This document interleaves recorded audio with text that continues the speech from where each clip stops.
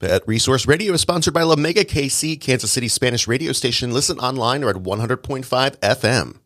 We're also sponsored by our friends at 1KC Radio. Listen at 100.1 in the KC Metro or online at 1kcradio.org.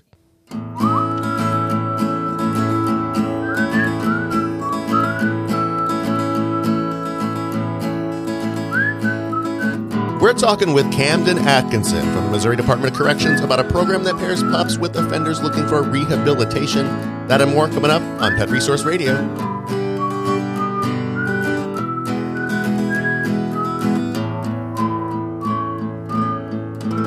From the Pet Resource Center of Kansas City, I'm Dave Shapiro. And I'm Sierra Howe. Welcome to the program. We're coming to you from a building just packed to the gills with folks who love pets. We're a nonprofit whose goal is to keep pets and people together through supportive services. How are you doing, Sierra? It's been a rainy week, and really I've just been so groggy. But you know, I mean, I'm healthy. My pets are healthy. Love my job, so it's going good. Okay, good. See, that's. Even though I want to take a fat nap right now. But... Oh, for sure. Yeah. Well, maybe. How are you? Take one after. You know, I'm okay. It's a little muggy here in the studio for me. It is hot. But we were sweating yesterday. Oh my gosh. We recorded some yesterday and it was a disaster. It was just so sweaty. Okay.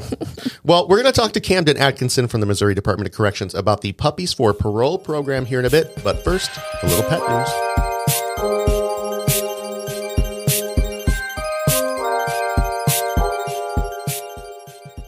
First up, let's say you're a dog and suddenly war breaks out. What do? Well, if you're Ukrainian Jack Russell Terrier Patron, you get a job defending your country by sniffing out unexploded mines. Patron was originally purchased by Misha as a present for his son, but when Russia invaded the country, Patron was trained by professional cynologists to sniff out mines. That's a fancy word for dog trainers. He works every day with a group of pyrotechnicians to help clean up the city of Chernihiv and surrounding areas. Cleaning up unexploded weapons from the city is expected to take 1.5 years, according to Misha. Over 600 deminers are working around the country. While nobody's allowed to know how many mines Patron has found, a spokesperson for the State Emergency Service told the Washington Post that at least 54,000 mines and unexploded ordnance have been deactivated so far. Patron has a hard job, but he's up to the task. Quote, Patron will work as long as our people need it, said Misha. But, it's not all work. Patron just loves cheese, he says. And he's a very active dog that likes to have a good run with other dogs and then, of course, sleep. I'm always amazed by these stories. They're never going to get old. No. I don't think. Mm-mm. And, they're a dog, so you don't have to pay them for their work. But, man. Yep. I just want to compare, his job to a human who might have a similar job. And it's just yeah. I mean, and he loves cheese. That's his That's reward. His thing. Yeah, exactly. That's cute. Just I love cheese too. Honestly, they could pay me in cheese here, and I think I'd be okay with that. I would probably even though it doesn't pay the bills. I'd be eating my cheese outside on the sidewalk. So yeah. All right. Next up, Sherry Nope, a 63-year-old woman from Katy, Texas, who was recently diagnosed with dementia, went missing for 3 days after she and her 3-year-old black lab Max headed out for their afternoon walk. Her husband and children started to get worried when the two didn't return home that evening, so they contacted law enforcement, and volunteers from the community came together to form a search party.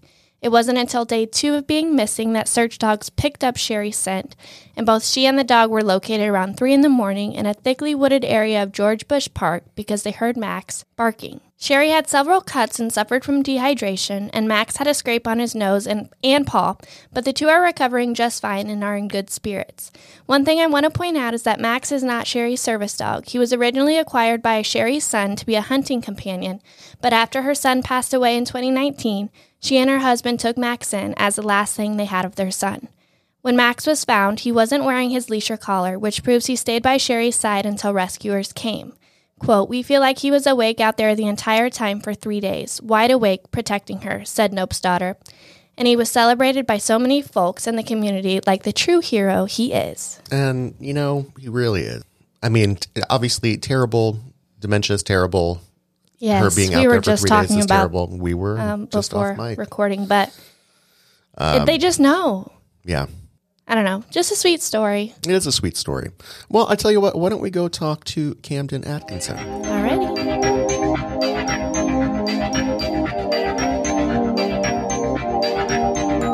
Puppies for Parole is a program from the Missouri Department of Corrections established in 2010 that seeks to teach offenders how to socialize and train rescue dogs, making the dogs more adoptable and teaching offenders skills they can utilize after they've served their sentence. We've got Camden Atkinson, Functional Unit Manager at the Western Missouri Correctional Center, to talk to us today about it. Camden, welcome to Pet Resource Radio. Thanks for having me. So, all right, what is the purpose of the program? Well, it's twofold. It gives the offenders a purpose and an opportunity to gain life skills while they're incarcerated and perhaps take those out. And it also helps us to help with the local shelters and foster dogs and train them to get them adopted out. So, okay, so this has been going since 2010. Do we know how many dogs have been adopted through the program since then? Approximately, I would say it's probably a little more than 7,000 dogs at this point. Wow, that's amazing. And how many correctional facilities are involved in the program? We have 16 of the 21 Missouri facilities have active programs at this time. Wow, that's all across the state of Missouri. That's pretty fantastic. Right. How many do we know offhand? How many correctional facilities there are in Missouri in general? There's 21. Okay, so that's not a bad ratio. Yeah, 21 state facilities. Okay. What kind of trainings do the dogs go through? So it kind of varies from institution to institution, depending on who they're partnered with. Historically, what I've been around, we've had basic come, sit, stay type training. Sure. It's an American Kennel Club type registration certification. But then there's other partnerships. Jefferson City Correctional Center partners with a company or an organization called Canine for Camo. Yeah. And then we also are fostering a partnership with an organization out of Liberty, Missouri, Warrior's Best Friend, they train therapy dogs and service dogs for veterans. Oh, that's wonderful. And then we've also had other dogs go out through actual service companies to people with kids with autism and other needs. They're just kind of a comfort dog or not really a service dog, but a therapy dog. But a therapy dog, yeah. That's always amazing to see, especially for dogs that come in through, a shelter and you don't necessarily know the background on the dogs. To have them come through and then end up being therapy dogs, I think is pretty amazing. Yeah, actually, the organization that we're working with in Liberty, that's all they do. Wow.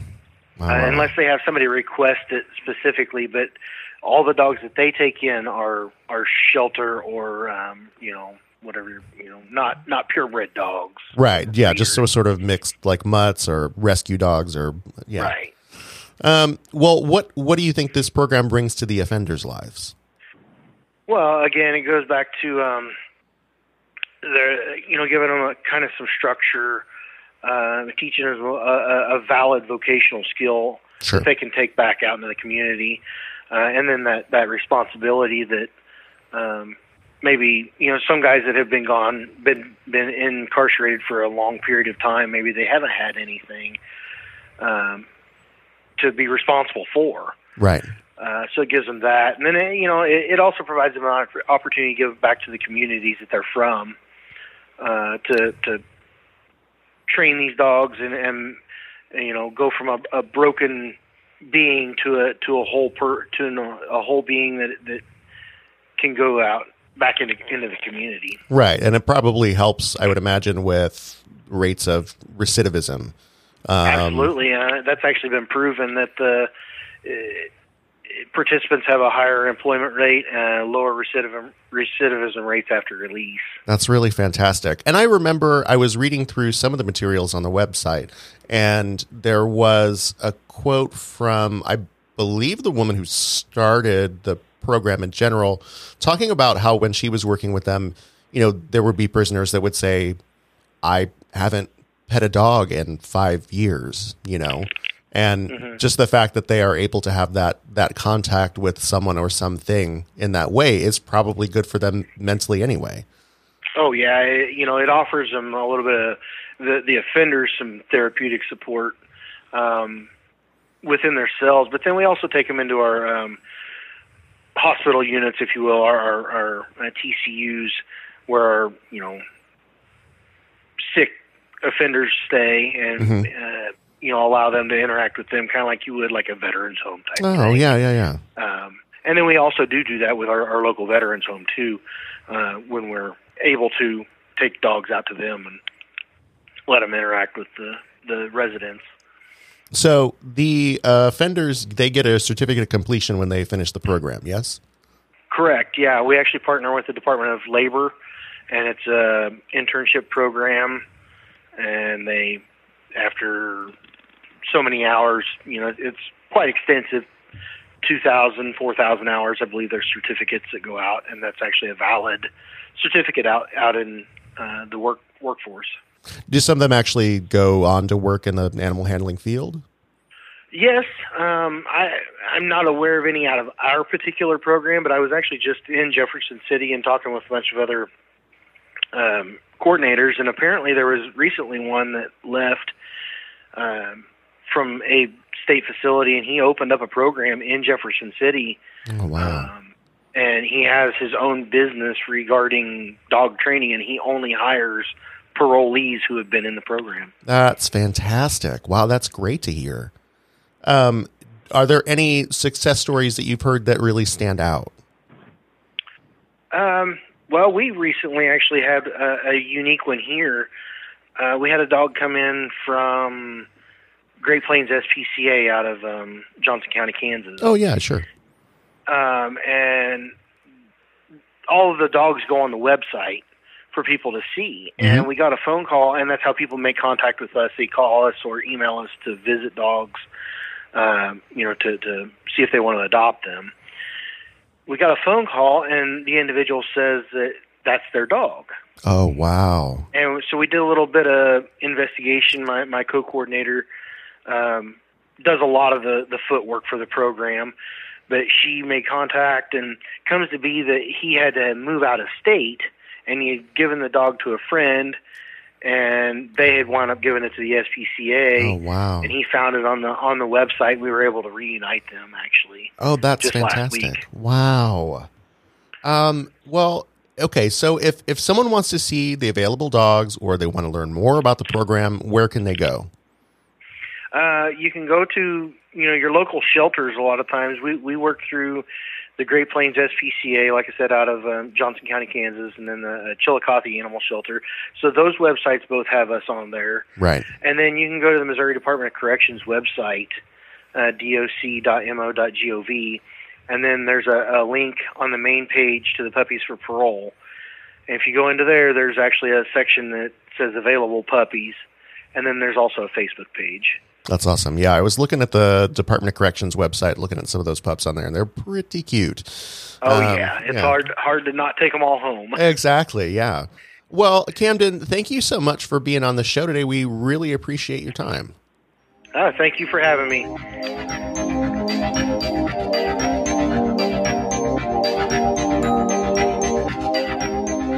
So, a little ripple went through the animal welfare community recently as a new study by the University of Massachusetts Chan Medical School seems to show that a dog's breed isn't necessarily an indicator of behavior.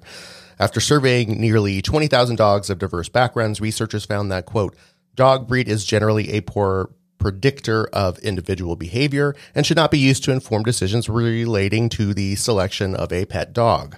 So we've got our resident dog behavior guy, master trainer Ben Olson, here to see how this aligns with his own experiences. Hey, Ben. Hello. I know it's early morning. It is indeed. Okay. All right. Here we go. I'm here, though. I'm here. So would you say that generally speaking, you see the same problems across many breeds? Yeah, I think training any dog has its difficulties, and I think every dog has the potential to have some behavioral, hiccup or problem that we want to work on. So I don't know. It's a tough, thing to pinpoint. Is it the breed or is it the pet's training that's the reason for Right. it to have that behavior, Right. Have you seen situations where someone was frustrated because their specific breed wasn't doing the breed-specific things that they thought they would? Oh, absolutely. I've seen golden retrievers that were supposed to be hunting dogs that don't want to grab anything with their mouth, so it's really difficult to have those dogs be hunting dogs because they're supposed to go fetch things.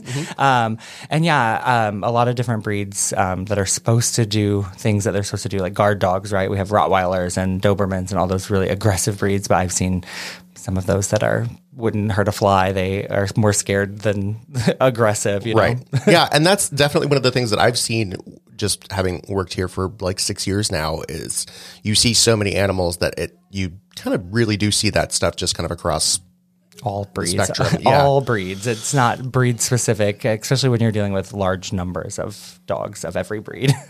But what kind of things, so when we are talking about breeds, though, are there things that we should be thinking about just in terms of genetic predispositions? Yeah, I think energy level is a huge thing to just think of, right? Like those working breeds, the dogs that are supposed to be pulling sleds, those dogs need lots of mental stimulation and energy exerting somehow because they would normally be pulling a sled for 4 or 5 hours. So they really need to have something to focus their energy on instead of chewing up your furniture. Right. Totally makes sense. Absolutely. Okay. Well, Ben, as always, thank you for stopping by for a chat. If you want to join Ben's, if you got a puppy, you want to get that puppy trained, come on down. Come on down. We train puppies. All right. That's it. Bye.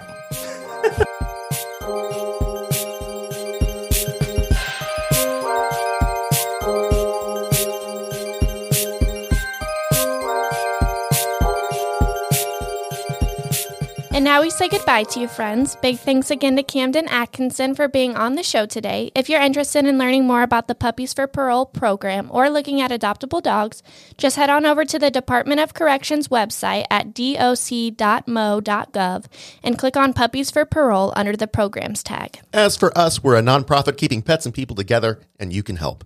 Just head to prckc.org and you can donate, volunteer, shop our online store, and more. If you're listening to this on your favorite podcasting app, be sure to rate us and leave us a review so that more and more people join our ever-expanding legions of fans. Follow us on Twitter and Facebook for the latest info. We're at PRR Podcast on both platforms. So, tail wags and purrs to you and yours, and as author Kinky Friedman said, money can buy you a fine dog, but only love can make him wag his tail. Take care. Pet Resource Radio is a production of the Pet Resource Center of Kansas City, written and hosted by Sierra Howe and David Shapiro, recorded, edited, mixed, and mastered by Dave Shapiro, music by Hazel Raw Musical Industries, a.k.a. me. More info at soundcloud.com/Hazel Raw Musical Industries.